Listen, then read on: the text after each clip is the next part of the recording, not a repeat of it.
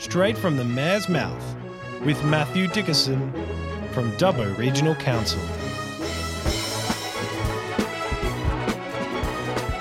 Hello everyone and welcome to another edition of Straight from the Mayor's Mouth. Our regular host Mark Barnes spoke to everyone last week and said that he'd be away for the rest of the year.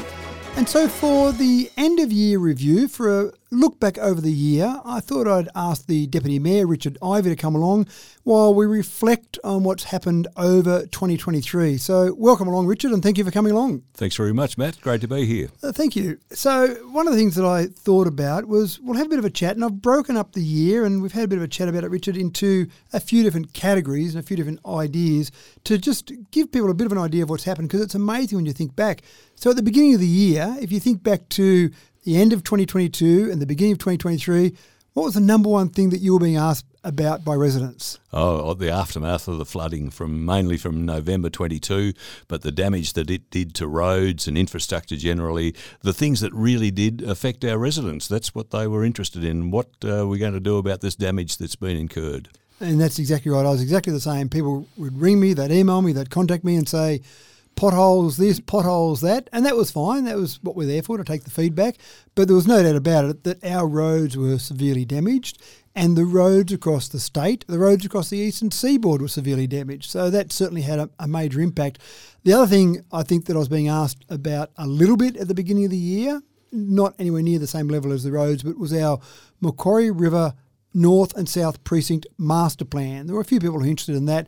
That was probably more a Dubbo thing more than a Wellington thing. You would have heard about the roads from Wellington people, but that was certainly a major issue that people were asking me about at the time, and something that they were concerned about. They had various things that they wanted to see come out of that. But again, it's amazing when you look back 12 months later, there's no one talking about that now. We've got the master plan in place and we've got something to work towards. So things do change pretty quickly. And it's a good example there. I think people are interested, they ask questions, they want to know. Once they've been given some information and realise that there is a plan and that there is some information out there that they can look at, then that tends to satisfy people, and quite rightly then they start to look at other issues. And I think you're right. One of the things that I often talk about is the fact that you can't always give people an answer that they want to hear. In other words, they're not always going to agree with your answer, but at least they appreciate that they get the information. I think that's one of our important jobs, is to make sure people get the information. But let's start on infrastructure. Let's talk about, we've talked about the roads a little bit, but talk about some of the infrastructure projects that we've seen throughout the year, some of the things that have been improved, changed, modified, etc., from an infrastructure perspective. Because again, sometimes when you talk to people about what's happening in a community, they're often talking about the things that are being built, the shiny things that are being built. And even though we've spent a lot of time fixing roads, we've still managed to do a few other things from an infrastructure perspective. So what are the things that stick out for you? Well, the infrastructure that is probably very important, again, perhaps from a Wellington's perspective, is the damage that was done to some of our sporting facilities in the Pioneer Park precinct, and the damage along the Bell River there, not just to damage to the river, but the effect that it had on that whole sporting precinct of Pioneer Park. And yes, there was some planning had to go into that, but now we're already seeing some benefits from that planning and some of the infrastructure which is being conducted as we speak along that area now, which is really very good. Yeah, that's right. And that's one of those great examples. What we've tried to do, it's not always possible, what we've tried to do is get to the point where we take infrastructure that was damaged by flooding and improve it. And so the road that used to loop around Pioneer Park there, obviously we've changed that structure, the way that's set up there. So hopefully you don't get the next flood, which we're pretty sure there'll be another one, where you don't get that next flood doing all that damage to those roads. And that's a really important focus that we've tried to do, to make sure we improve things when we do repair them. Yes. One of the things too, which I found very interesting through the year, as councillors, we undertook an inspection of the Heritage Plaza area in front of the old Dubbo Jail, and just some of the plans that have been made for that, and again some of the work that's been undertaken. That really will end up being a fantastic precinct, and already I think it's starting to take shape as that, and it's really something which I think the residents, not just of Dubbo City, but of the whole LGA, will really get the benefit of. Yeah. Yeah, and that's certainly a good tourist attraction for us, and that'll keep improving that. And that's probably taken a bit longer than we would have liked it to have taken, and they found a few more things when they removed that car park, the old bitumen car park there. Maybe they went a bit deeper than we would have liked them to have gone, but we found extra things, so that'll be all adding to the overall history and give more information about that. So I'm really keen to see that one finished, definitely. So other things that stuck out for you from an infrastructure perspective? Again, just again, a new councillor. I was used to using the previous council chambers, and of course with them really not being fit for purpose through the access and the need to establish the new council chambers at the ground floor of the administration building.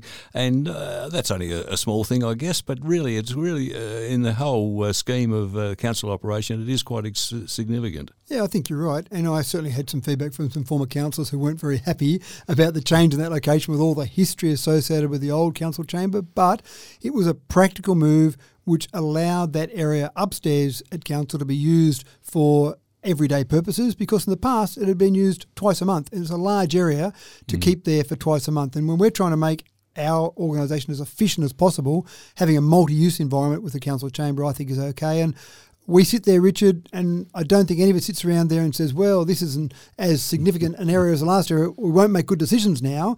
We still are making decisions with the best knowledge and with the best intent. So it doesn't change that. It doesn't look as flash, but it's a practical outcome. So I agree with you. I think it's a practical good step forward. Yeah, the challenge now will be, of course, is to effectively use the area that the old council chambers used to occupy, but that's for another day yet. Yeah, that's right, exactly right. So the Duke of Wellington Bridge obviously is probably one that's dear to your heart from a Wellington perspective.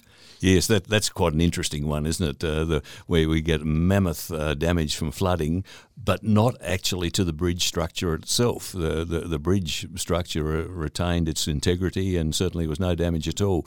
But of course, a bridge is no good unless you can get to it by the access roads, and that's where the damage was. And so you think, oh, well, let's just repair the access road. But of course, it's a domino effect. You can't just repair the access road without fixing the stabilisation of the banks of the Bell River, and that is a major project. But again, so Council, we've submitted the application for repair works that really will be a major project. But if that funding comes through and we can repair both the riverbanks and also the approaches to the bridge, again, it will be a fantastic facility.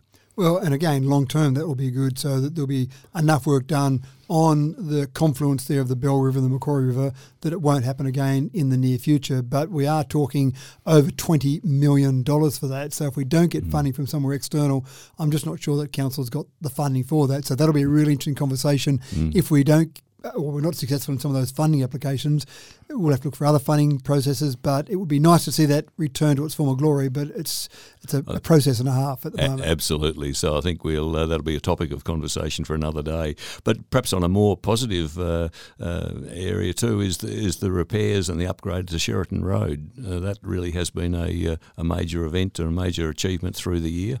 Yeah, that's right. And that was one of those things that it wasn't obvious that it was a major problem until something else good happened when we opened up Boundary Road, which had been a long time coming. Then suddenly people could access that Sheraton Road area, and we're talking about schools, we're talking about Bunnings, a few different areas there.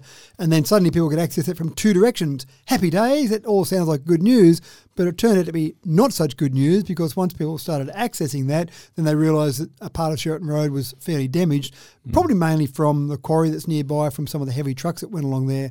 So that involved some meetings with some of the schools there just to make sure we were talking to them about what was happening. And we don't want to spend a lot of money on that area, because obviously the trucks from the quarry are still going along there.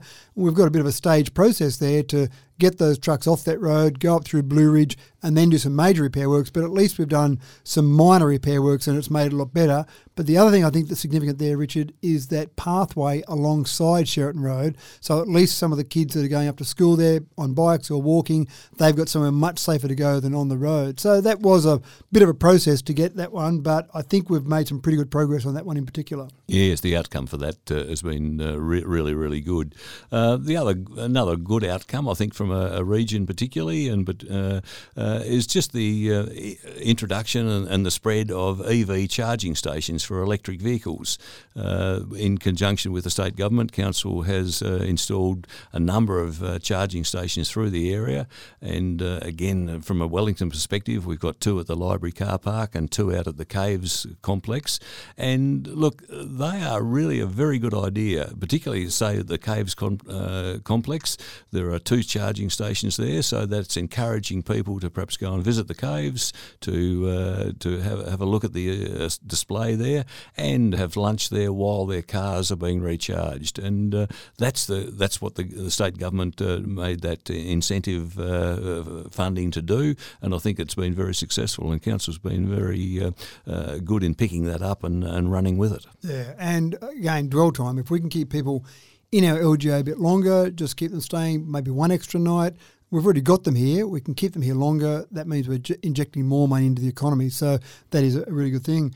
The other one that I think's been a fair bit of discussion from an infrastructure perspective through the year is Saxa Road and the weak point in Saxa Road at the moment, which is the Coomabella crossing on Mitchell Creek. So there's a bit of progress that's been made there. Yes, that's been a real issue, hasn't it? And it really is it's one of the interesting things about being on council. I think it makes you realise that a particular issue may be quite complex once you really delve into it. And that Saxa Road issue, which really is more than just a local road. It's almost a state road because of a lot of the traffic that's going down it from the northern part of New South Wales into central, into the tablelands. So it's not just a road of value to our LGA. It's much bigger than that, but yet council has responsibility for the improvement and the restoration of some of the problems. And as you say, the crossing across at Coomabella across Spices Creek has been a major issue. Yeah, it has been, and I think Saxa Road now is in reasonable condition, but you've still got that weak point there. And when you talk about some of the complexities there, you've got that particular crossing, and then if we were to do anything there in that crossing, we've got to get permission from various state government departments, including fisheries, and that becomes a problem then because they don't like you doing anything in the waterway. Yeah. So we're going ahead with a bridge there, but it's just not as quick as we would like, obviously, but tenders are out at the moment as we speak. They close on the 19th of January. Then we'll make a decision in February at our February council meeting about who'll win that tender. But I still would suggest it's probably the end of April 2025 before we'll see a bridge across that Mitchell Creek area there, which then will allow Saxa Road to be used as it was in the past. So it's still some time away from a solution. Yes, and look, that's some time, and as you say, while we're sitting here now, it's becoming very obvious that it's a long time, but you know, if by middle of 25 we have a very good state-of-the-art crossing that's fit for purpose for the next 100 years plus, then maybe the time taken to correctly plan it, to fund it and to build it, really in the overall scheme of things is not so bad. Yeah, now one of the things I think is important while we talk about infrastructure, and I'll come back to a few more infrastructure projects in a moment, but one of the things that I think will be a absolute huge advantage from Dubbo Regional Council being part of the Central West Orana Renewable Energy Zone is we'll have more money for a range of things. Now, I would hate to see some of the money we receive as a result of being in the res just go to roads. I think there's other money that can be used for roads, but there are other projects that I think we could use for some of these road infrastructure and just general infrastructure. So we've got a few things happening there. Obviously, the res, just go back a couple of steps, it was initially announced as a 3 gigawatt res around the 3 local government areas, Mid-Western Regional Council, Warrumbungle Shire Council and Dubbo Regional Council, mainly in the old Wellington Shire Council area. And people have seen parts of renewable energy happening already with the Badangra Wind Farm. If I'm being technical, that's not part of the res, but it doesn't really matter. It's all part of that whole renewable area there that people are seeing. But that's been upgraded now from 3 gigawatts to 6 gigawatts. That announcement was only made a couple of days ago.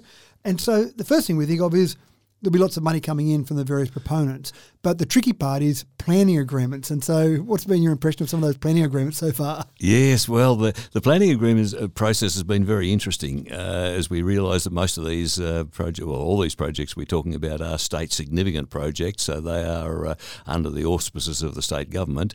But I think the council has been very effective in getting the proponents to realise that they are part of a community. The community is being affected by the development of these renewables, which overall a good thing for our society and our the world in which we live. But undoubtedly they're having effect on the local residents, and I think the council has been very successful in increasing the awareness of the need for communities to get some benefit out of these, some direct benefits out of these renewables that are being developed. And these planning agreements that we're talking about have been so far effective. We've still got a fair way to go to see the money and see the benefits flow to the community, but the improvements that we've got in the attitudes exhibited by the proponents, I think, has been quite definite.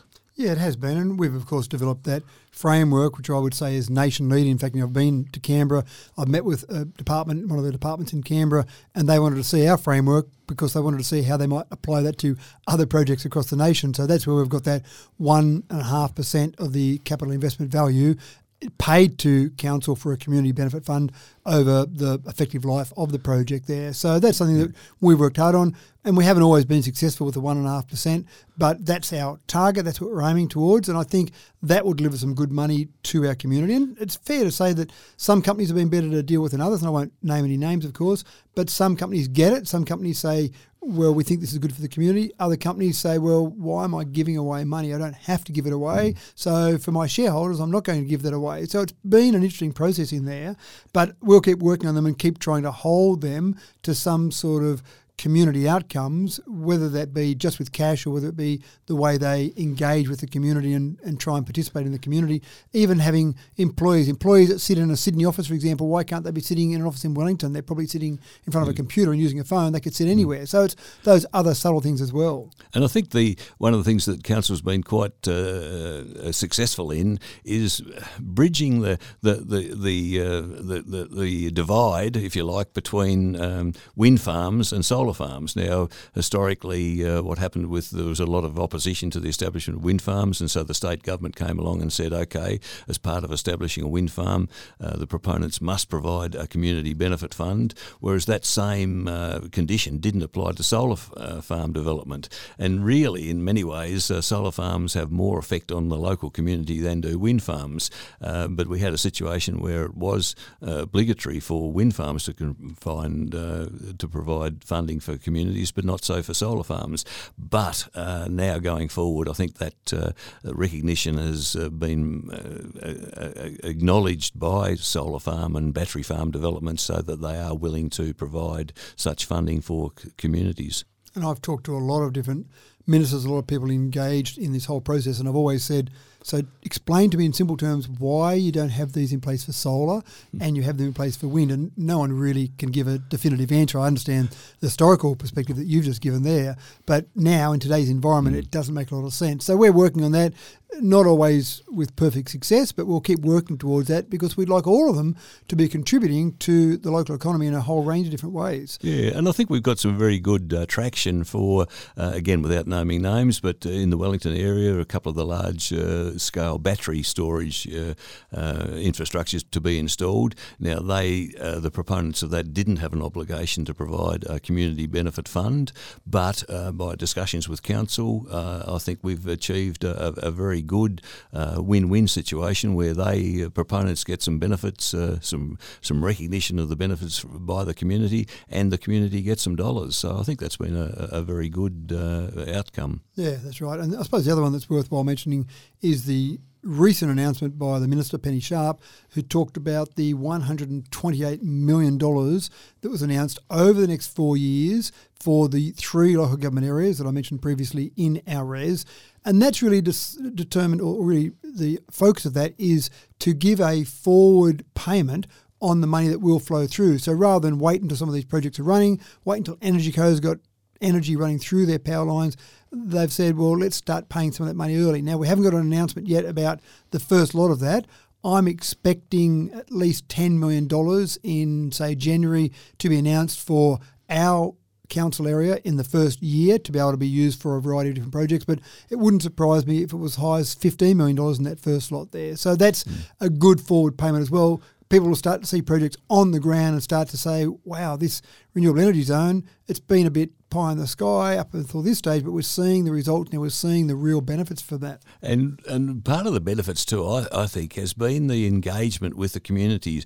As you say, people have, up until now have sort of seen these renewable energy projects develop, but really there's been nothing tangible in benefits to the community. But now with the talk of this money coming through, again, there's much more engagement with local communities, with suggestions as to where they want this their regions to develop using some of these funding, and that's been, I think we really have seen a coming together of the community to try to make sure that out of these renewables we have a legacy. We don't just have something that in 25 years we say, well, there's a bit of money came in and now it's all flitted away. We really do want to make sure that at 25 years we have a legacy that remains from this renewable developments which we are seeing right here and now.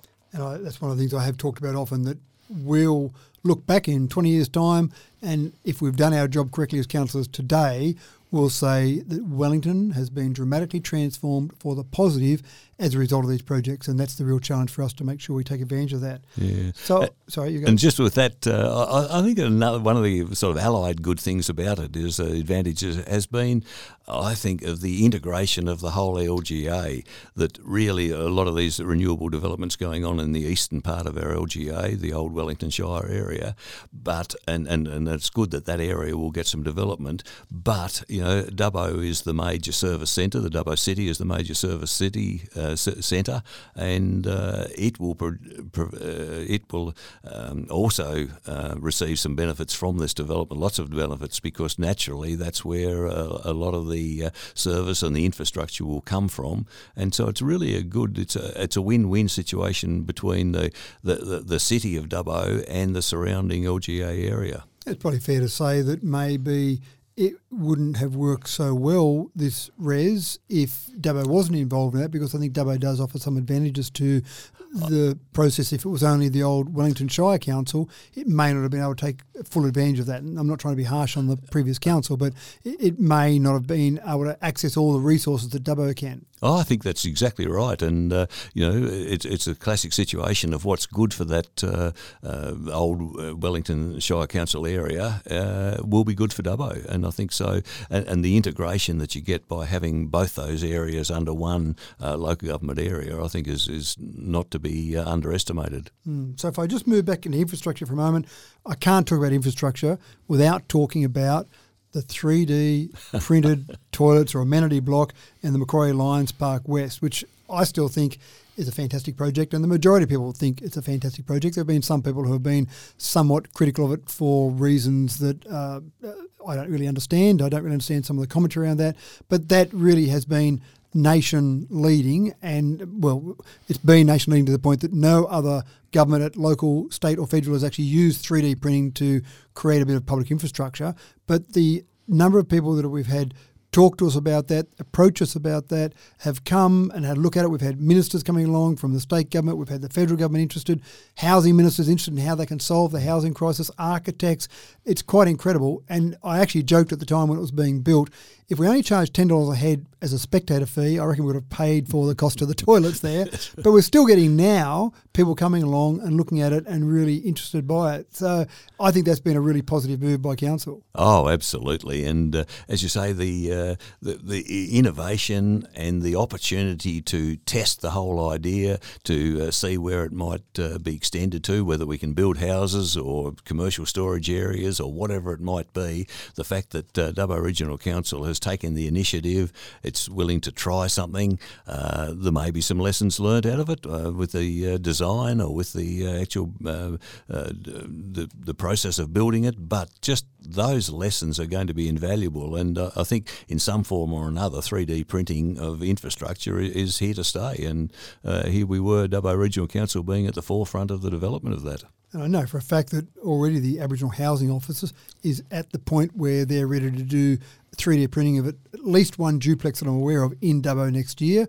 And I've got other developers that have already spoken to me about how they can build multiple homes in Dubbo with 3D printing. Because one of the things we had to do in that process was we had to ask our planning team to make sure that we could actually give approvals for 3D printed housing when those applications came in, because it was all very new. So most people looking at doing anything with 3D printed housing are looking at Dubbo as a leader in this area. So I think a fantastic outcome, and certainly from a cost perspective and a time perspective, both very positive, but also a way to try and innovate and do something different. So I'll run through very quickly just a few other infrastructure projects I thought were important throughout the year, and we'll move on to another general topic if you like. But the Shared Pathway project, which is well underway at the moment behind Blythe Street, that'll be finished by about March next year, and we should have the funding set up in a way that we can create that events precinct on Ollie Robbins Oval as well. So that's all good from that perspective.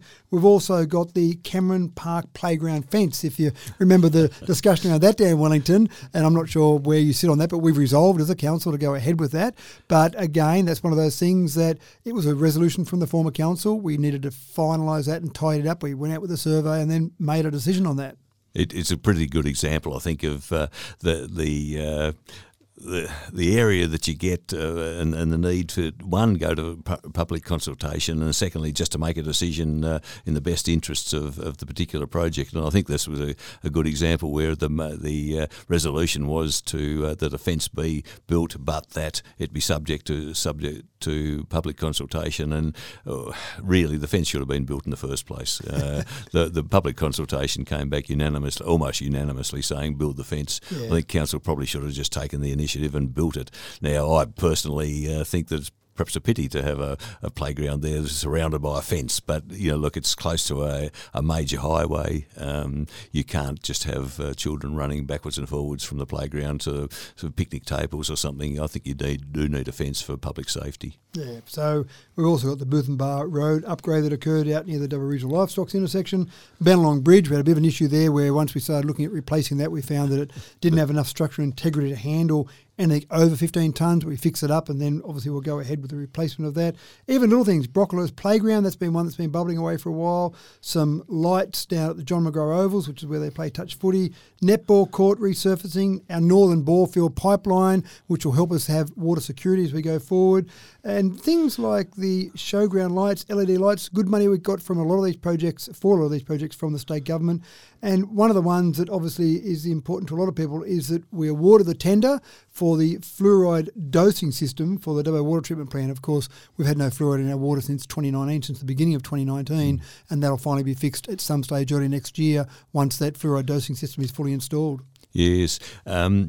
You touched on, Matt, just the water security and the bore development, both in Dubbo and Wellington, and really I think that shouldn't be underestimated. The bore development in both Wellington and Dubbo is really ensuring that both towns have adequate water during times of drought, and that is really going to be a major economic and tourism selling point. If we can go to the situation where even in short periods of drought conditions, we have got absolutely 100% guarantee of an adequate water supply. That is a major, major issue. I think it's what I'd call a competitive advantage. Our city will have a competitive advantage over other locations. So just to finish off, we're going ahead with the intersection on the new Dubbo Bridge approach connecting to the Northwest Urban Release area.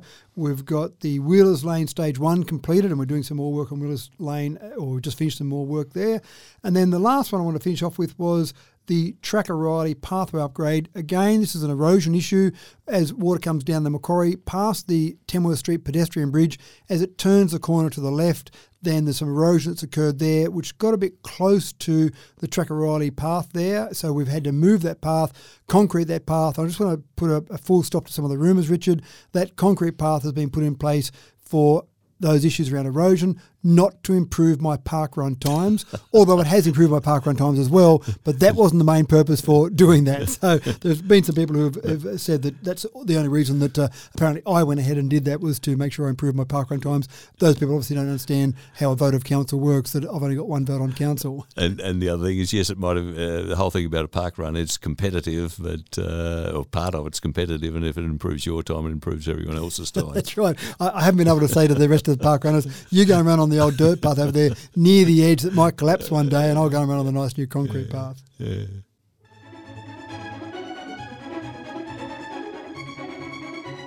So that gives us a bit of a snapshot of some of the infrastructure and some of the things involving infrastructure throughout the year. I thought it would be good to talk about some of the events that we've seen in the Dubbo Regional Council local government area over the last year.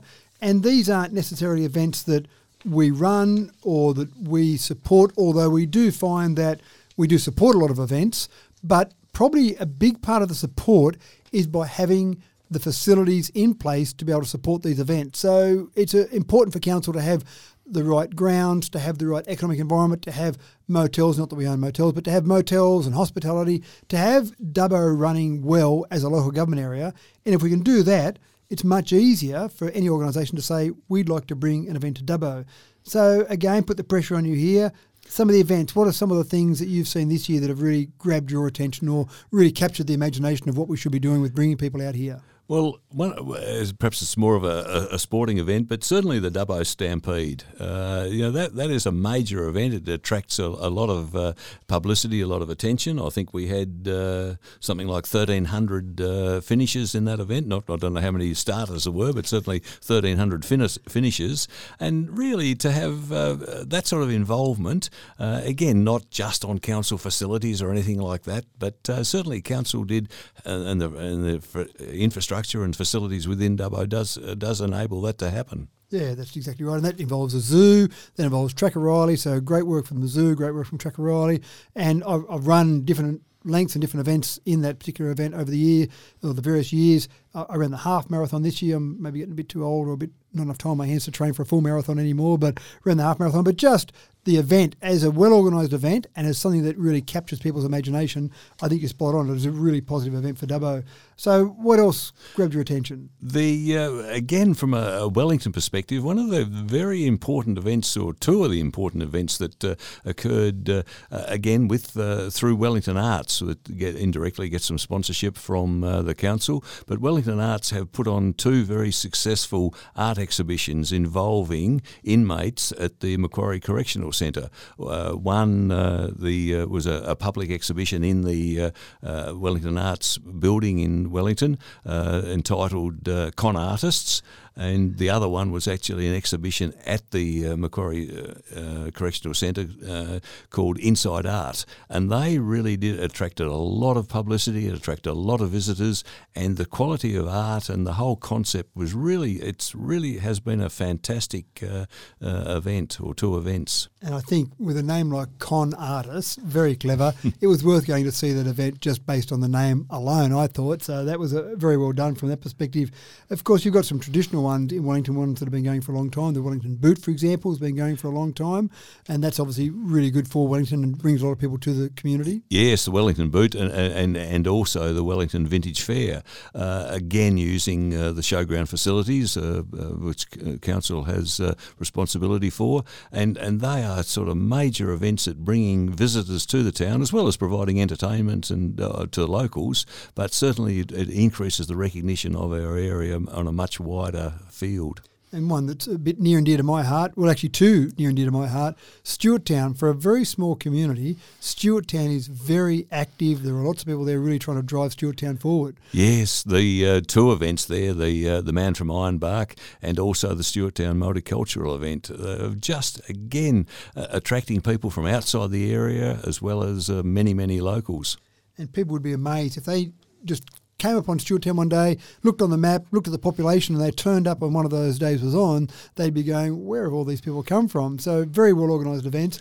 And again, I just love the fact that there are people out here in the community all over the place, not just in Stewarttown, but all over the place in our LGA that are really focused on driving the community forward. So that's been impressive. Another event that brings a lot of people around the Wellington area, of course, and you've been out to this before, is the Burrendong Easter Fishing Classic. So that just seems like a fantastic event. Yes, it is. And obviously during the period of the drought when the dam was down, it wasn't so well attended. But since the breaking of the drought and the dam's been full, it is a major, major event. And certainly the fishing fraternity are a well-established and much supported group of people, and they are so enthusiastic and so committed to their fishing. It's just a fantastic opportunity for them and us in the area to use the facility of the Burrendong Dam. And we talk about our new multicultural community that we're getting now. 18.5% of our LGA were born overseas, so we are getting a different flavour. But Fong Lee's Lane is a great event that's been going for some time as well, and really focuses or highlights that multicultural community that we have. Yes, it does. I mean, again, Wellington has a fantastic heritage of both of Indigenous and the Chinese through the gold exploration and gold fields during the early days of establishment, and the Fong Lee's Lane helps celebrate that. It really is a great local event. It's pretty hard to find a weekend that's free when there's not something on in the community if someone is planning an event, because we just have so many different events. The Stedford, both the Wellington Stedford and the City of Dubbo Stedford, go for many weeks, and some of those volunteers are real troopers because it's a lot of work to organise the Stedford, and the performers do a lot of work getting prepared for it, but all the work that's gone on for many months with that Stedford is quite incredible. So well done to both of those communities or committees that do so much work there. And certainly Dubbo has been, and it always has been, because it's such a central city, that it's great at attracting a lot of national events. We've had the National Merino Ram Show, we've had the National Pole Hereford Show, the National Ranch Sorting Finals, the Shorthorn Show. Again, for a local community to be able to host national events like that, it really is fantastic. And it even went further this year. I went out to the airport for the International Aerial Firefighting Conference, and I thought the international, is it just them putting their weights up, the conference organisers, and trying to make it sound impressive? But I walked in to the welcome function there, and I talked to someone. The first person I met was someone from the US of A, then I met someone from the UK, then I met someone from Canada, and I got a bit of a flavour from people there. So it definitely was a full international conference. They run this conference at different parts around the world each year, and so throughout 2023 they held one of their conferences in Seattle, one of them in Greece, and one of them in Dubbo. So it did really have an international flavour. And again, when you see what's out there at the airport with that emergency services precinct now, the Rural Fire Service Aviation Centre of Excellence only just opened during the week, you get a feel that that is a really important part for Dubbo as well. So bringing international conferences is really important as well. Yes, and as you say, that's in your introductory remarks, you mentioned that a lot of these events aren't Dubbo Regional Council events, but certainly what the council does has done over the years has enabled these events to take place. And the development out at the airport precinct is a good example. I think council has been very proactive and very effective in coordinating and promoting that development. Yeah, and we do actually get a lot of our injection in our economy through lots of events, small conferences even, not necessarily always big international aerial firefighting conferences, but conferences that have 50 or 100 people staying for a few days, and it's a regular process. So we do get things just that seem a bit insignificant in the whole scheme of things, but they keep adding. So, for example, New South Wales Biennial Weeds Conference was held in Dubbo. It doesn't sound that exciting, but it brought another 50 or 100 people to Dubbo. So you get constant things like that. Arana Caravan Camping, Four-Wheel Drive and Fish Show, that's a big show, brings a lot of people around. And even just people that are focused on certain outcomes. Under the Western Skies is a great event that people that are very focused on what they like, and they put on an event with passion, and then people come along and see it. The other one I want to mention, along with the Dubbo Stampede, was the Titan Macquarie Mud Run. Now, I haven't ever gone in the mud run. I don't get that excited by the idea of running around and playing in the mud. The Stampede, I can live with that one. But there are a lot of people who come along to the mud run, and I think it's a fantastic event for Dubbo. But they also focus, as a Stampede does, on putting money that they make back into the community. So some of the facilities you see along the Track O'Reilly Cycleway are being paid for by these community events. So they're really out there trying to make sure they run a good event, have lots of fun, promote whatever they're promoting, but also put some of that money back into the community. Yes, the opportunity of Dubbo to host things like, I think they had the Dubbo Winter Whisky Festival, which I did attend, and really just again that's the growth in a lot of our area, isn't it? With these craft beers and craft spirits and craft distilleries, and we have the opportunity now in Dubbo for it to host its own Winter Whisky Festival, and really just bringing people to the city, to broadening the appeal of the area. It's not just sport, or it's not just agriculture, but it's not just culture. It's a craft distillery function. And you add on to that things like the Dream Festival, Dream Lantern Parade. And then one I'm going to throw in there is something that mightn't sound like an event, but people do come along to it. There's what I call the Mayoral Developer Forums. And I started these way back when I was Mayor of Dubbo City Council to try and make sure that our staff and the development community and everyone involved in that were on the same page and understood what was happening. It's not about trying to get people off in the corner and hand over brown paper bags, which some people have said you don't put developers and staff in the same room. But, gee, they're not going to be that smart if they stand in the same room and hand over brown paper bags. But what's been really good about those, and we held 2 more of those again this year, has been that you get the developers to see the opportunities that are available in Dubbo and Wellington, get to start thinking about that. You get other people in the room. There might be investors in the room. There might be some of the banks, for example. There might be some of the architects or some of the people that are involved in the whole development industry, and they see the opportunities there. And I know when we've held those, people have travelled. There might be some Sydney developers or investors. They've travelled out just to hear what's happening and basically have some conversations with people. And at the very last one, there was a real estate agent that stood up and said, I've had an approach from someone that needs 200 beds within a few months' time. How can I do that? And after the formal part of the evening finished, I saw that particular person swamped by a few developers because they saw opportunities there. So that's what we need. We need to have these people talking with each other and make sure they continue on. Oh, and that's, I think, that the Dubbo a regional council or any local government council should do. I mean, we are looking to develop our local areas, and yes, we might undertake some of that development ourselves as a council, but really the main bang for the buck is getting the developers to come along and do the heavy lifting, and so we really do have to work with them to ensure that happens. Yeah, so that's just a few events. I'm not going to list off all the events we saw throughout the year, but that gives you a bit of an idea of a few of those events.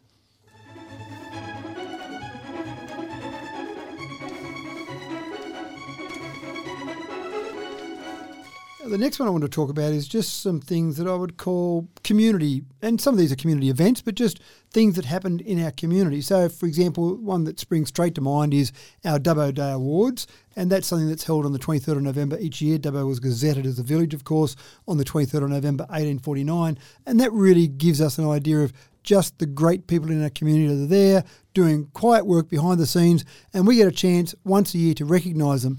One of the things that we do for that particular award day is we invite all the former councillors from both the old Wellington Shire Council, the old Dubbo City Council and the Dubbo Regional Council to come along and be part of that day as well. And it's almost a bit of a nod to those people as well that, thank you, you've made a contribution in the past. You're not on council anymore, but you obviously went through a process many years ago, or sometimes not that long ago, and you helped contribute to where we are today. So it's a bit of a nod to them as well.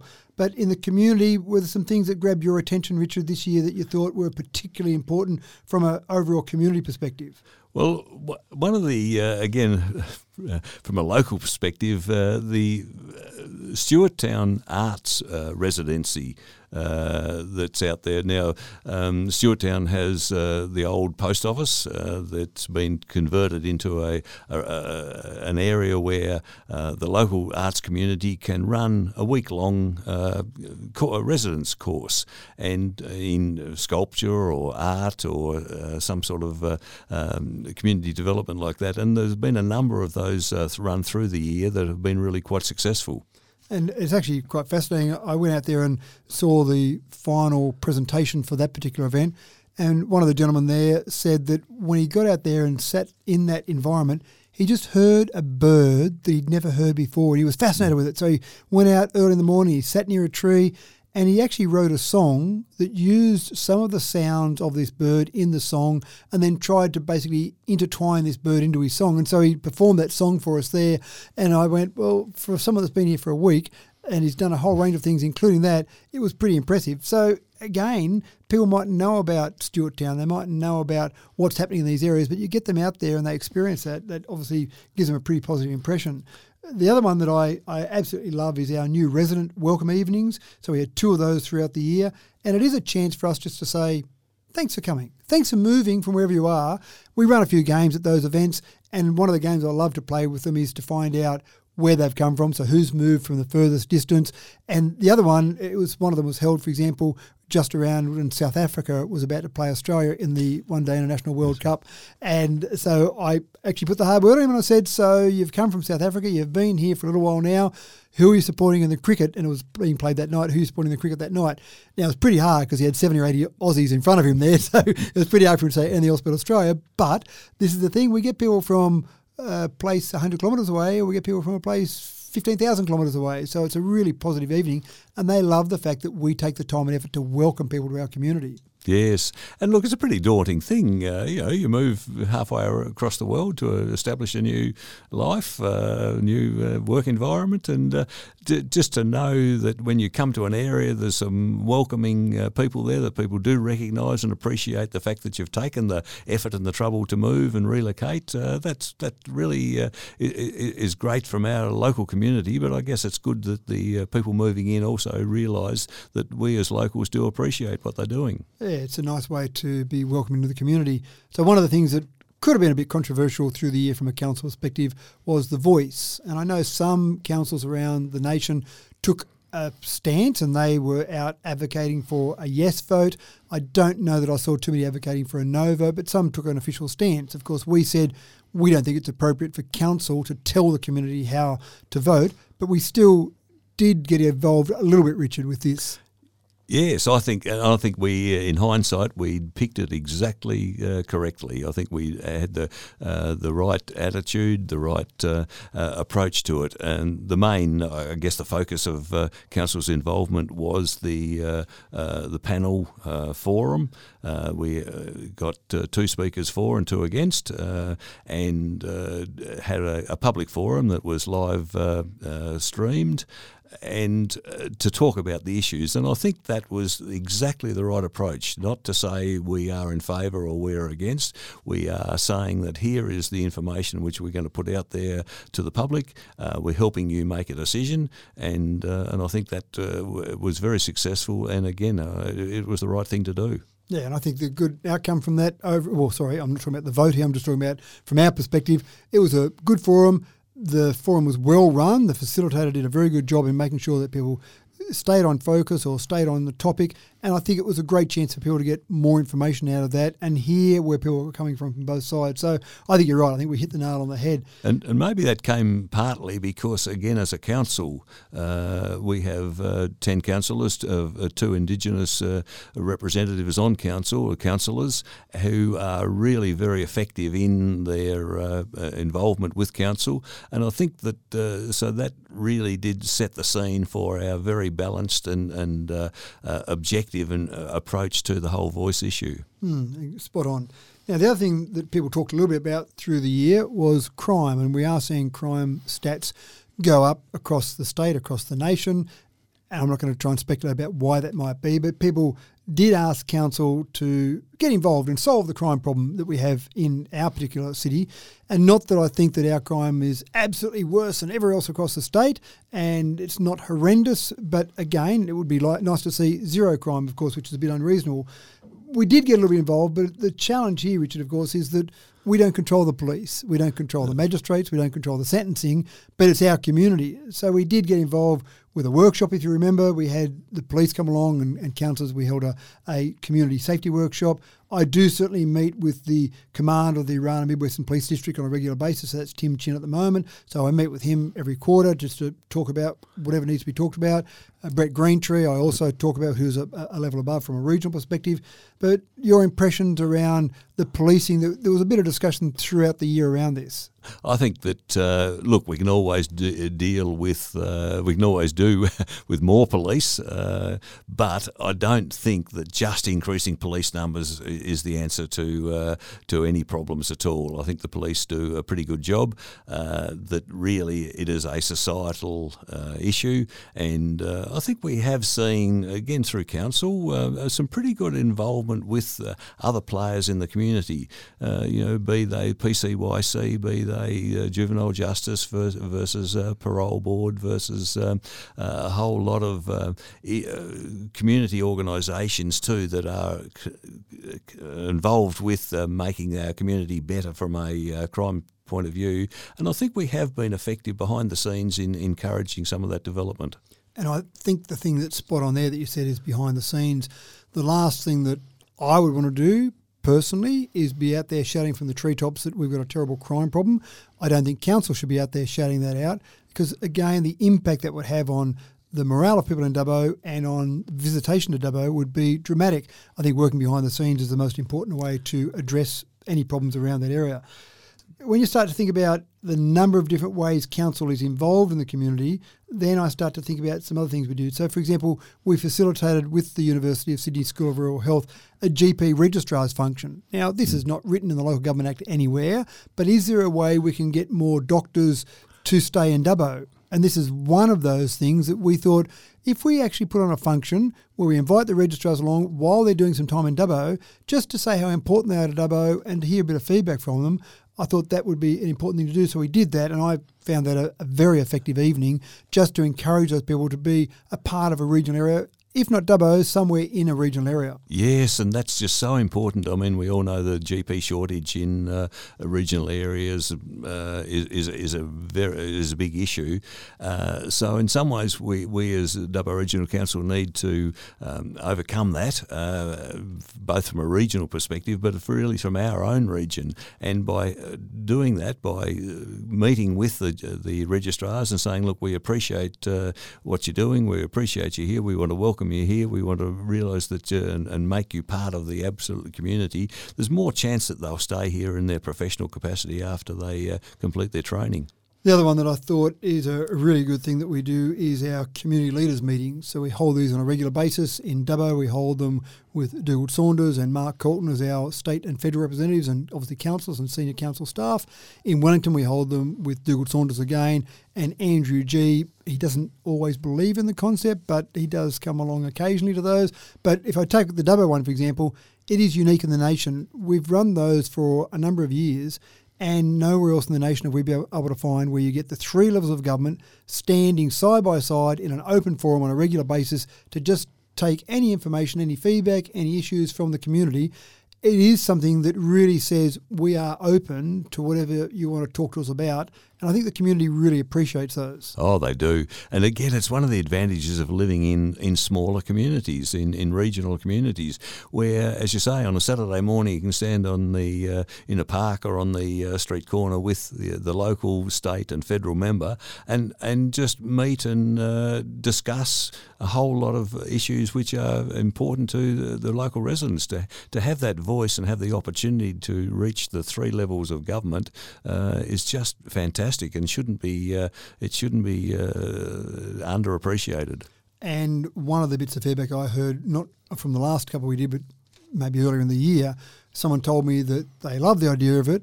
They've never been to one, but they love the fact that they could go to one if they wanted to, if they had a burning issue. And of course, you can contact all three of us or all three levels of government anytime. You don't have to wait for one of those events. But sometimes people get a bit nervous about making a phone call or sending an email off, whereas if they can just come up and talk to you on the street, they feel a bit more comfortable with that. So I'm a big supporter of those.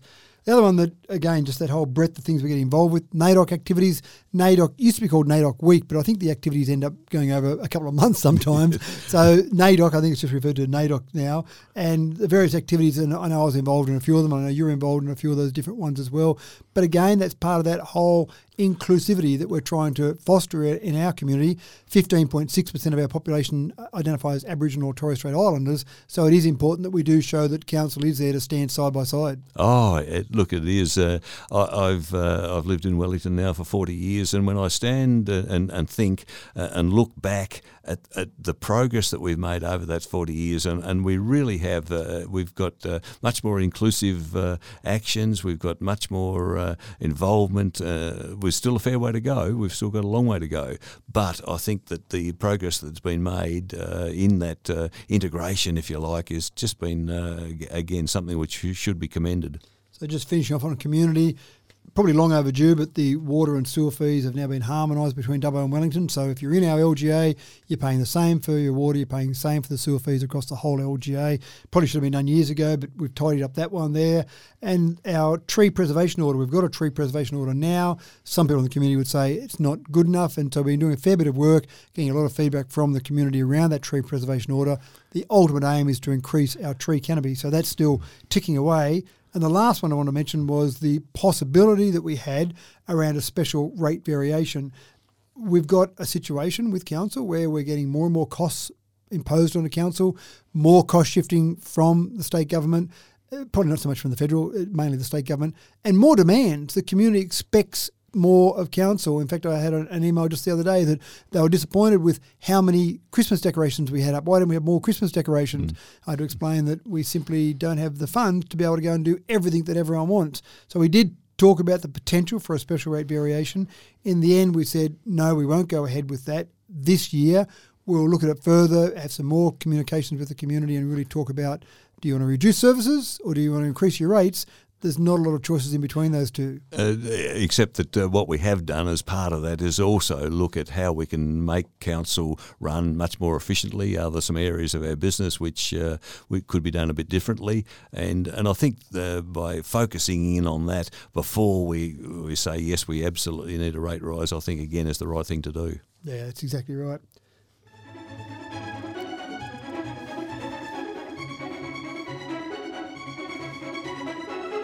Now, tourism, or it's probably more correctly called visitation, I want to focus on that a little bit now.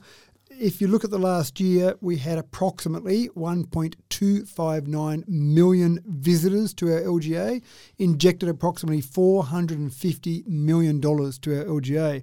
It is obviously important for our future, for the economic future we've got, and we like to see that external money come in.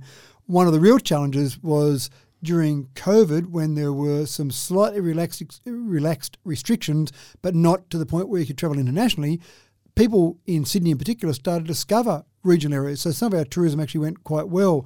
We probably look, when we look at our comparisons with tourism, we probably look back before COVID-19 to get a true indication of how our tourism is going. And so we are at the point now where we've got most of our tourism levels at higher levels than before COVID-19 came along. So it's a positive for a start. Yes, that's it's great, and we have got some great tourism facilities within our LGA.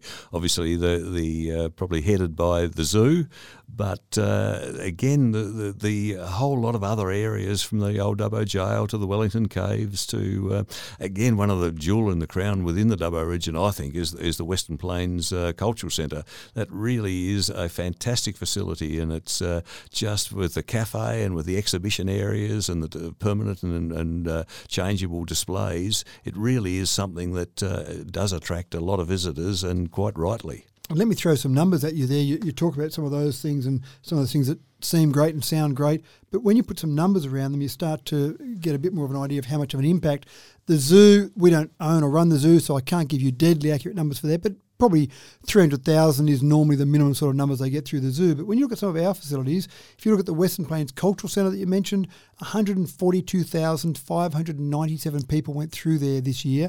And when I say this year, I'm actually just doing a rolling 12 months because we're recording this podcast before the end of December, then I can't give you the full December figures. So I'm actually going from the 1st of December 2022 to the 30th of November 2023. So as close as I can to the calendar year, but really a rolling 12 months. So that's not too bad. And one of those exhibitions there that attracted a fair few people was the Archibald finalist exhibition, and I assume you got along to have a look at that? Yes, I did. And in fact, didn't everyone? I think it was really fantastic that here in Dubbo we can go a convenient location, easy to get to, enjoyable while you're there, to look at the finalists of the Archibald. And actually, we had some friends from Tasmania come through, and they were actually coming from the north. And I said, look, on the way through, why don't you stop and have a look at the Archibald? And they were absolutely blown away. They came, they visited there, then came on to stay with us for a few days, and were still talking about it at the end of their stay.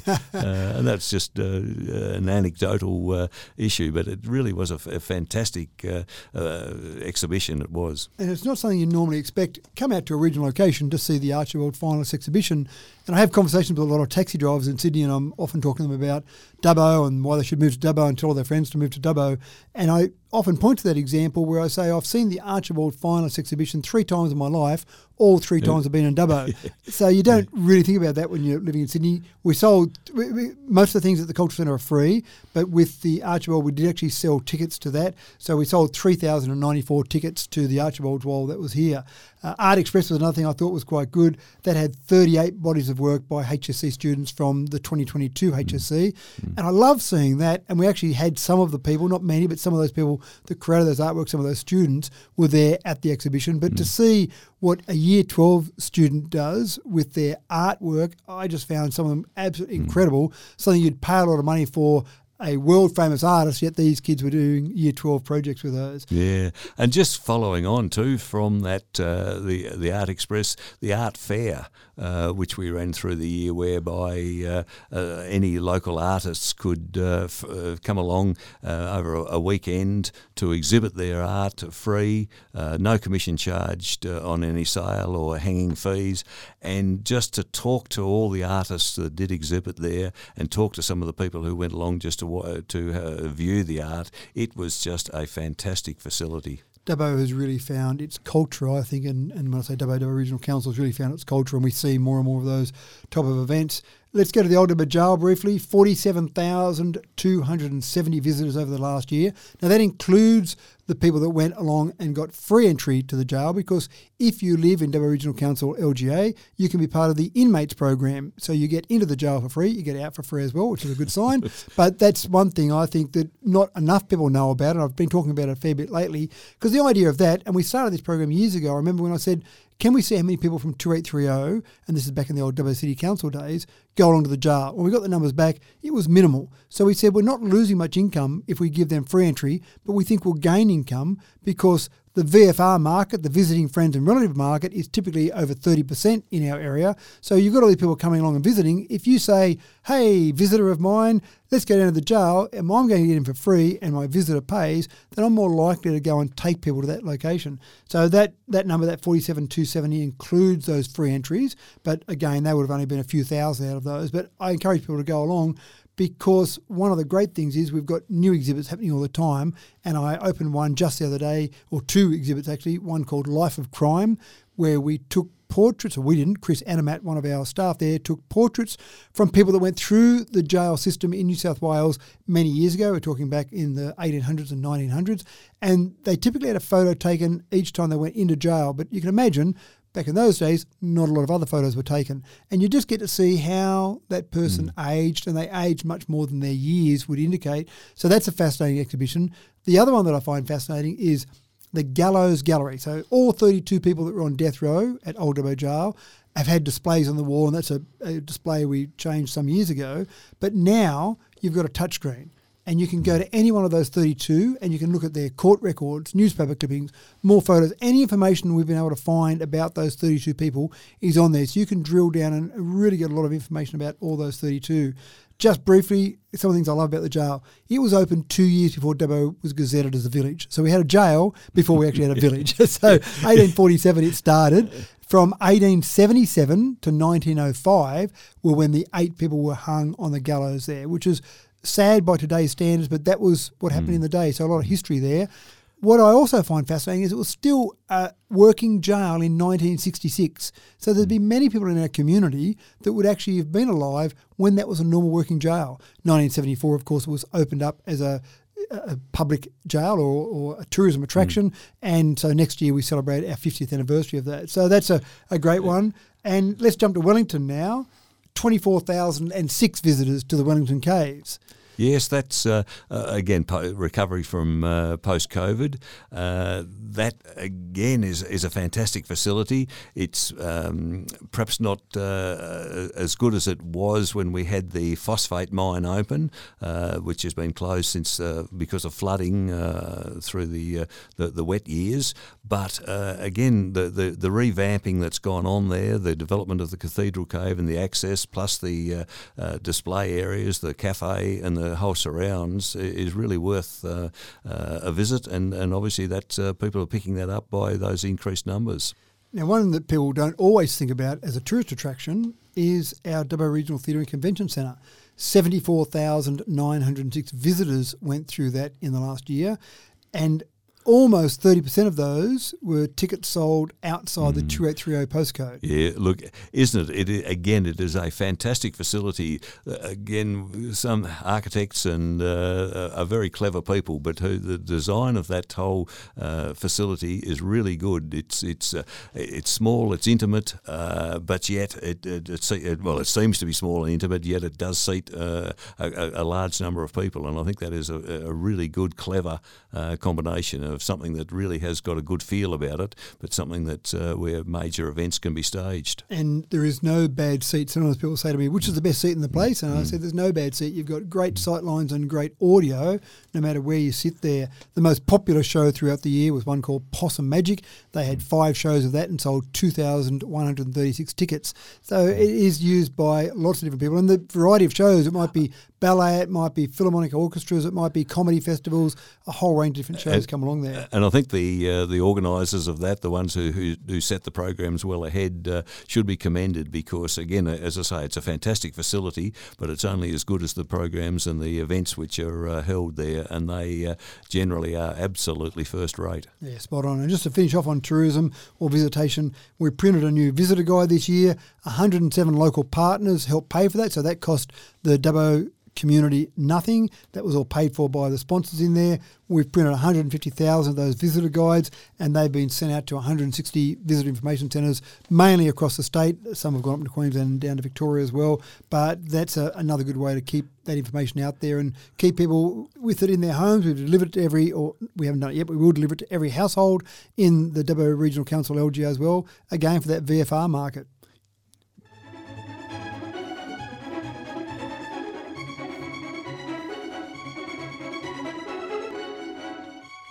We've talked a little bit about culture there. Dubbo used to have a reputation as being very much a sporting community. We've added culture to that, but I don't think we've lost our sporting heritage either. One of the things that I joked about just the other day was that I feel like I've finished the year the same way I started the year, because I was down at one of the cricket pitches during the week and I was tossing the coin because we've got the Cricket New South Wales Youth Championships for under 13, 14 and 15 boys being held in Dubbo at the moment. At the beginning of the year, I was tossing the coin for the Cricket New South Wales State Challenge for under 14 boys and under 15 girls. So in terms of sport, and I'm talking about sporting events here now, we do get a lot of sporting events that come through Dubbo and really take advantage of the sporting fields that we've got. Yes, and for very good reason. Again, Dubbo's it's central. It really is central to a whole lot of not just New South Wales, but southern Queensland and even into Victoria and South Australia. And so that really is a convenient place to get to, and coupled with the fact fantastic facilities that we've got does mean that it's the logical place to hold some of these events. And perhaps we could start with the New South Wales Junior Touch State Cup, which was held earlier this year, but was now secured it for 24, 25 and 26, and that's a great event. And talk about tourism and visitation, that brought approximately 7,000 people to Dubbo. And I walked around and had a look at some of the games and talked to some of the organisers. And some of the random people that came up to talk to me. I had my mayor badge on, and they came over to talk to the mayor, and they said, wow, these grounds are great. Who prepared them for you? Or did you bring these grounds in? There were a whole range of different questions. People didn't realise that these are our normal grounds prepared by our staff on a day-to-day basis. So well done to our staff for the great preparation there. Can I just add a little story there? A couple of years ago, friends of ours were their son was going away to school in Sydney to go to boarding school, and they went down for the interview, and the headmaster said to them, oh, of course, when your son likes cricket, oh, yes, he's a very good cricketer. Well, of course, when he comes down here, he'll be able to play on turf pitches. And they looked at one of those and said, in Wellington, he's been playing on turf pitches through primary school for the last 7 years. Yeah, that's right. And people don't realise what we've got out here. In fact, when I was speaking to the CEO of Cricket New South Wales at the Toinkos I did the other day, one of the things that he mentioned was just how many turf pitches we've got, but more to the point, how they are in such close proximity. So it means that parents and kids can get from game to game very easily. The organisers, anyone that's running the event can make sure they can get around those different grounds. So when we look at some of these events, just very briefly, if I look at athletics, we've got our international standard athletics field there, of course.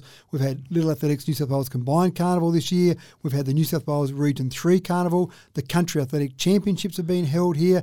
And that's in addition to all the different schools that use that for their normal school carnivals. What a wonderful facility they've got there for their normal school carnivals. Yes, and I'm told that really it is absolutely recognised as being first rate amongst the schools, and so much so that it'll continue to be, because we've in the process of a resurfacing program there or planned a resurfacing program at Barton Park. And you're spot on there. One of the things that's a real challenge for our staff is to work out when they can fit that in, because it's such a busy program. We also had Athletics New South Wales Country Championships this year. Cooman State Combined Athletics Carnivals held there this year. So it is well utilised and utilised constantly, especially through those second and third terms when a lot of those schools are using it.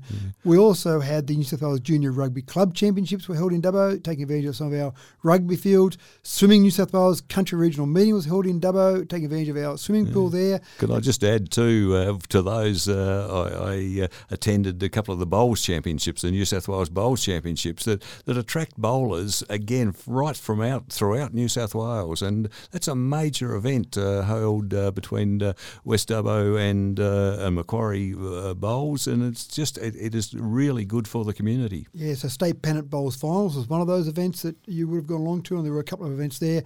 And on the back of that, the Bowls New South Wales State Championships have been secured for 3 of the next 5 years, so we're getting those events in 2024, 26 and 28.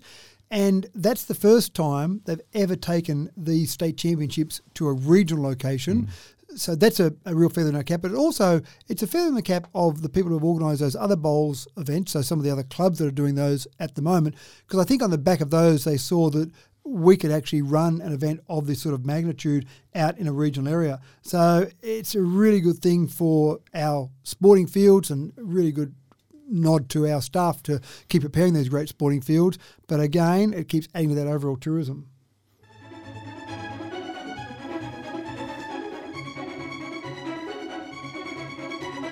I want to move now on to a bit of culture, and probably culture and the environment, I'd probably call this one. And when I look at that, the first thing I'd look at is Australia Day ceremonies in 2023. Now, we made some decisions at the end of 2022 that were a little bit controversial in our community, and I don't mind something being controversial. If we discuss things at council, we go through the various differences and different things we might be able to plan and do, and then we come up with a decision, again, democratic process, and we go forward with that. If there's a bit of controversy, well, that's okay, as long as we think we're doing the right thing by the community. And I think that's exactly what happened with Australia Day. So what were your impressions of our Australia Day decision from last year leading into 2023? Yes, I was in favour of it, and I think in favour of the move of having the Australia Day ceremony to the eve, to the evening of the 25th of January. Now, that did attract some controversy within the community. Some people are against it. They want the traditional Australia Day ceremony to be held on Australia Day. Day. Our feeling was that we were still honouring Australia Day. Australia Day was still the date that we should recognise, but just the ceremony to have it on the eve aimed at making it a little bit more inclusive. Obviously, the 26th of January is not such a day to celebrate from some of our Indigenous people. I think it's an important date that they should recognise, and so I'm very much against moving the date. I think the 26th of January is very important for a whole host of reasons. And I think that generally the community did come along with us. Wellington and 26th of January 23 had a greater attendance than that had been occurred in many recent years. And again, the feeling and the feedback that we got from the community was generally very supportive. I think you're absolutely spot on, and it is interesting when you want to change anything. People are sometimes against things just for the sake of being against change, I think, sometimes. So that was an important one. The other thing we did, let's go back a step there. We initially, when we started those discussions, wanted to have both Dubbo and Wellington as a twilight event, and of course we hit a bit of a brick wall called the federal government.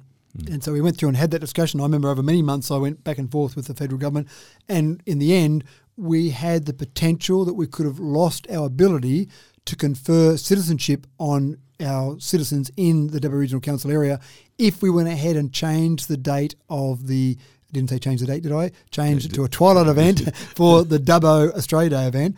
Wellington was a bit different because they had less than 20 conferees through the year. That was all very interesting during that whole process. We finally made the decision, as you said, to go ahead with a twilight event in Wellington. And it wasn't long after that Andrew Giles, the minister, made a change to the Citizenship Ceremonies Code, and you then had a window before or after the 26th where you could hold that event. So that was, I think, on the back of our council and other councils as well, that were trying to change to have the event on a slightly different date. So that was interesting, I thought. But the other thing we added then to both the Dubbo and Wellington ceremonies, because Dubbo was held on the 26th, was rather than have traditionally the ambassador speaks at the event, we've also got council will speak. So, for example, I would speak in Dubbo and you spoke in Wellington. That was usually the it for formal speeches before the awards were given out. But we added an Aboriginal speaker, not a welcome to country, that was standard as well, but an Aboriginal speaker who spoke about some of the context of that 60,000 years of their history, and we added that to both Dubbo and Wellington. I think that went down very well. Yes, it did. Again, from a Wellington perspective, Uncle Joe Daly spoke as the ambassador, Indigenous ambassador, and spoke very well, just outlined his life and some of the pluses and the minuses, and really he related very well to the whole community, and there was a much appreciation of what he had to say. So Dubbo and Wellington are running with the same concept for 2024, although we've changed the time slightly, pushed back the Wellington start time by an hour, so it's 6:30 now for 2024 on the 25th of January, 6:30 p.m, and Dubbo is going to start half an hour earlier. We're starting at 8 a.m. on the 26th of January. Again, I think the logic from councillors was it worked well for 2023, let's stick with it for 2024. And certainly having that the split dates, if you like, between Wellington and Dubbo is very good, because it was fantastic that we did in Wellington. Most of the Dubbo councillors came down and vice versa. So I think that was just a great way of coordinating and cooperating between those two areas. Yeah, spot on. Now, the other thing, talking about culture, is there are different events that we have throughout the year. Oroscon does a fantastic job in organising some of those events, but it's not just Oroscon. But I know one of the events I went to was the Holy Mela Festival of Colours, and that's traditionally, from my understanding from learning about it on the day, a Nepalese festival, but it's probably celebrated in some parts of India as well. But this is one of the great things that we're getting as we get this multicultural community, as we're getting more people from the Asian subcontinent. We're learning about these things, Richard. Oh, and isn't it fantastic that we've got in this local area? I went along to the Oroscon evening, their major event last year, earlier this year, and made the comment there that, look, here we've got a whole lot of people from the Indian and subcontinent areas, Pakistanis and Indians, all in together, laughing, joking, friendly. That's not what happens at a national level amongst their country, and the fact that here in Dubbo we've got this melting pot of cultures and nationalities where everyone is getting along in a very harmonious fashion, that really is terrific, and it really should be celebrated. We are learning a whole range of things. Diwali festival is another one that we saw some celebrations around Diwali, which is very much like an Indian version of Christmas, if you like. And you also had the Oroscon cross-cultural Carnivali. Again, I could list many of those different ones, but it's just learning about those different cultures. The other one that I thought was just a brief mention, and this is where council can not necessarily be involved in things that are outside our remit, but be somewhat influential in some of those areas.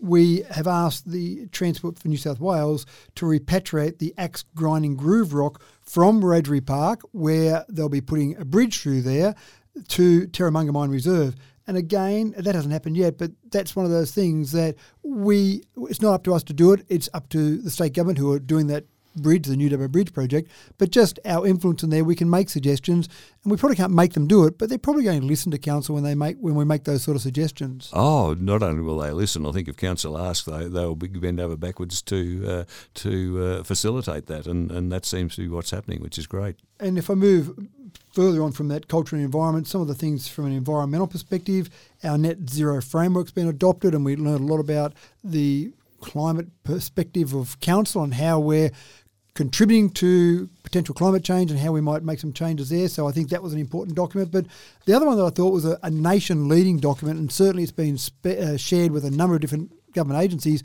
was our policy that allows our staff to have an EV as their staff car, even though it might be dearer. And of course, the first thing that our residents would say is, oh no, you don't want to be spending more money, you're trying to save as much money as possible. But our fleet manager prepared an excellent report that actually looked at the real cost of our staff vehicles, taking into account the purchase price, the running costs, and then the resale value, and found that, in fact, some of those EVs that have got a dearer purchase price have got a 4-year total cost of ownership that's cheaper than some of those petrol cars. So I think that was a really positive move. Yes, and again, it's another area where council is being innovative and saying, okay, let's think about where we want to be in the future, and let's start to move towards that way now. And that ties in with the item we mentioned earlier with the EV charging stations in Wellington, for example. So I think that is really important. So when people do see some of our staff driving around in Teslas, which they will see, then actually think to yourself, not that that's an expensive car, but that's actually saving council money. One other thing that was an interesting one was the bus route expansion, which is obviously part of this whole process is to help the environment. So you've got fewer people using cars, more people using buses. The state government was doing this as part of their 16 city buses program. We got caught in the middle of that a little bit because they were introducing more buses. They put out a range of bus stops. That came to council, and we kind of went, well, what do we do with this? Can we say no? Well, if you do, the state government can overrule you. Do we say yes? Well, some of our residents aren't happy about where they're going. We were kind of stuck in the middle of that one. And it seemed to be that no one quite knew exactly what the role of council was. Could we veto them, or could we make a suggestion, or did we have to accept ultimately what they said? And it was a little bit, the jury was out on that, which of those three options we really sat under. And I think Transport for New South Wales wanted to work with us, but again, if push came to shove, could we have said no, or would they have just said, sorry, we're the state government, we'll do what we like? The last one that I wanted to mention from a culture perspective is I did go over to Japan at the beginning of December, and I would call this a cultural and learning exchange.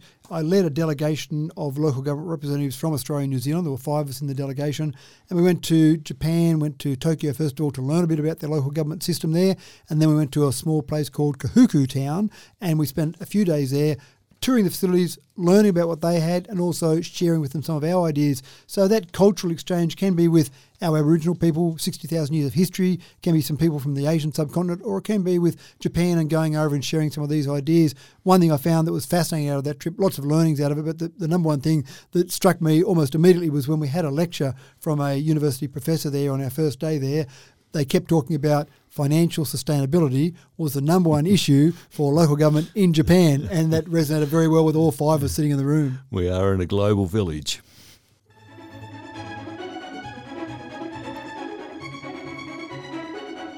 Maybe I should have done this as a two-part series, Richard, because we're trying to do a brief summary of the year, and there's so much that happens and so many things that council's involved with throughout the year. It's hard to summarise it all down to an hour-ish of a podcast. So yeah, it really is interesting when you start to think, oh, okay, we're going to do the podcast. What sort of things do we talk about? Oh, my goodness. And then you think, oh, my goodness. You go on for, there really has been a lot. It's been an exciting year. And I think one of the things that people don't realise is how many things that council is involved with. That's the thing that constantly amazes people, that there are so many different facets that council is involved with in the community. So I'll finish off now with a few that I would call our other category, ones that I maybe couldn't fit into anywhere else, and just a few ones to finish off on there. The first one we've got to talk about is we are always trying to see how we can make ourselves more efficient and look at where we can save money. One of the things we looked at was the fact that our swimming pools used to be managed externally, certainly in Dubbo were managed externally. They were brought back internally, and we analysed internal versus external, how much it might cost us to go back external. And so we, as councillors, said we think we can save the community money by going back external. And it wasn't just $5. It was a significant amount of money that we could save, we believed. And so we went out and put that out to expressions of interest. We got various ones that came in. We awarded that to Belgravia Leisure. And I think it's fair to say it hasn't gone perfectly. It has been a bit of a rocky start, if you have a rocky start in a swimming pool. But yes, it has. And look, the decision to outsource the management, I think, was the right decision. I mean, managing a swimming pool is a very specialised technical area. And you would hope that a company or an organisation with absolute expertise in that should be able to do it more effectively and more efficiently than can council. I think that's absolutely the logic. And so I would say to residents, yes, it hasn't gone perfectly. Don't think it was a bad decision because it hasn't gone perfectly. You don't want to throw the baby out with the bathwater. I'm with you. It was the right decision by council. The bottom line said that. And when you look at Belgravia Leisure, they manage over 220 venues in Australia and New Zealand. So you probably think that they do know how to do it. And for whatever reason, it hasn't gone perfectly here. We're working on getting that right. It's a contract that we've got with them. Sure, if they don't deliver on that contract, we could break that contract. But at this stage, we're still backing them and working with them to deliver the right outcomes. And I think, as we sit here now, the challenge for council and the measure of success of council is how we manage that an initial rocky period. If we can overcome the issues there that were apparent, and that from the rest of the season forward, the whole thing is managed and goes well, then I think council was vindicated. And I think the key there is probably around communication. It's always important. In a business perspective, if things go good or go bad, communicating with your customers is important. I think that's an issue there. One of the other ones that happened during the year, which was a bit of debate about this, and it went back and forth a little bit, and we ended up with a final decision, was the Macquarie Conservatorium of Music, which is a very important facility in Dubbo. Council agreed to give them essentially a peppercorn rent on a council-owned building for a period of time, and that was really to make sure we knew that we could hold on to the Macquarie Conservatorium and keep them in our community as a very important part of it. It is such an important part of it. We mentioned earlier, talked about the Western Plains Cultural Centre and how important the whole cultural development is to the Dubbo region. Yes, sport's very important, but culture increasingly is becoming important, and the conservatorium is absolutely an integral part of that cultural development. Now, one I know that's near and dear to your heart because you brought forward the notice of motion in relation to this one is the REACT Centre, standing for the Renewable Energy Awareness and Career Training Centre. Now, that business case is going on. We haven't got that business case back yet. I'm sure we're going to get a first draft of it before the end of the year.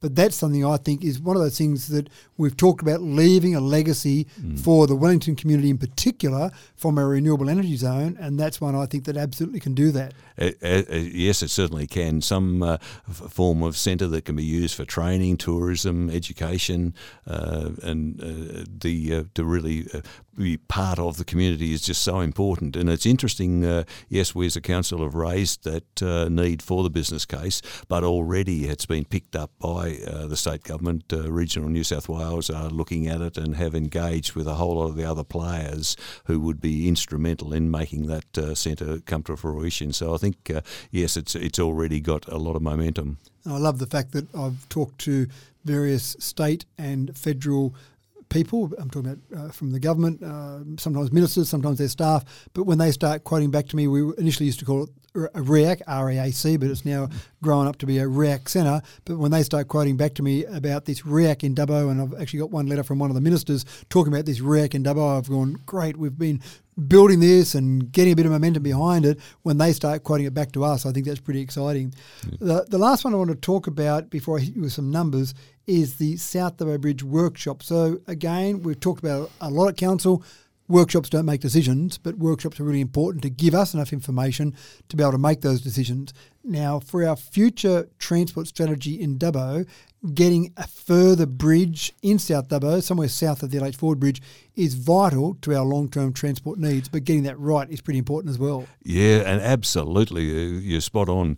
But again, I think in doing that, what Dubbo also needs to do is to have a dedicated or a long-term plan for a bypass, because if we're going to have a bridge down there that just leads off the existing highway, I don't think that's the answer. But no. We certainly need the bridge, but we also need to integrate that with a bypass around Dubbo. Dubbo is certainly growing. We know we've got a good growth rate. The RES will continue to accelerate that. We think we've got a need for about 6,000 workers over the next 10 years, or probably less than that actually, apart from our normal growth rate, so it's going to keep happening. So before we finish, I want to hit you with some numbers, and we talk about the different facilities that council's involved with in our Dubbo regional livestock markets. In the last year, we've had 1.331872 head of cattle sold through there. And that one, most of these figures are 1st of December last year to 30th of November this year, as I mentioned before. That one is actually a calendar year because there's no more sales this year. So 1.3 million head of cattle and sheep, and probably a few goats in there as well, have gone through the sale yards this year. That's good, isn't it? And I know, though, that there's a figure that you're about to quote, which is in some ways a little bit disappointing to you, because you wanted the Dubbo Regional Airport to record over 200,000 passengers over the last 12 months, and I think we don't quite get there. Very close, but not quite to the 200,000. You're right. I remember many years ago before COVID, when we did finally crack the 200,000, it was very exciting. That was a big milestone for us. And you're right, we're not quite there yet. In the rolling last 12 months, 192,010 passengers. But I'm pretty confident for this financial year we're in, looking at how those numbers have increased over the last few months, I'm pretty confident that we're going to crack the 200,000 in this financial year, which is another nice milestone. Then you look at the library. This is Macquarie Regional Library, of course, and it is one of our well-utilised facilities. In the last rolling 12 months, we have loaned out 266,356 items. And when I say items, it's not just books, because you can actually borrow things like audio books now. So there are other things you can borrow besides books, but that's a pretty big number, isn't it? Oh, it is. I mean, that's getting up towards what, it's not quite 1,000 a day, obviously, but, it certainly is more than 1,000 a day for every day that the library's open, and that's fantastic. And the last one I want to hit you with is sometimes people tell me that they contacted council via some method, whether it be a phone call or send an email or send a letter, and people sometimes aren't happy about the response time, and that's something we'll keep working on and trying to keep that response time at the appropriate timeframes. But to give you an idea of the sort of volume you've got, the customer service requests that we've had over the last year, and again, this is everything. This is counter inquiries, emails, phone calls, etc., 36,143. So again, taking that slight approximation there, it's basically not far away from every person that lives here contacting council once throughout the year. And you could probably say quite easily every adult that lives here contacting council once throughout the year. So even though sometimes it is frustrating when it takes a bit of time for people to come back to you, or the answer may be a bit slower than you'd like, there's a lot of requests that come through that our staff are dealing with, and we don't want to be overstaffed because that costs us more money. No, we don't want to be overstaffed, but at the same time, the interrelationship between the council staff and the community is just so important, and so that we really do want to make that contact seamless, and we want to make it effective. So, and I think we're working on that, and it is improving. Yeah, spot on. Right, well, look, really, I think that's enough time for us now, probably all the time we've got for our listeners to tune in for the year. We would probably go for another same length of time again. There are so many things that have happened in the year. But thank you for the great work you've done as Deputy Mayor throughout the year. And I think you do a great job across the whole LGA, but I know in Wellington in particular, whenever I go down there and see you down there, you're very well respected and well regarded in the Wellington community. I'm sure you are in Dubbo as well, but I see the direct evidence in Wellington. So thank you for your great work you do there. And obviously, Merry Christmas to you, Merry Christmas to your family, and to all of our listeners, Merry Christmas as well. Thank you for tuning in throughout the year. Thanks, Matt, and well done for this the podcast. It's well listened to, and it's of great value. Thank you. straight from the mayor's mouth with Mathew Dickerson from Dubbo Regional Council.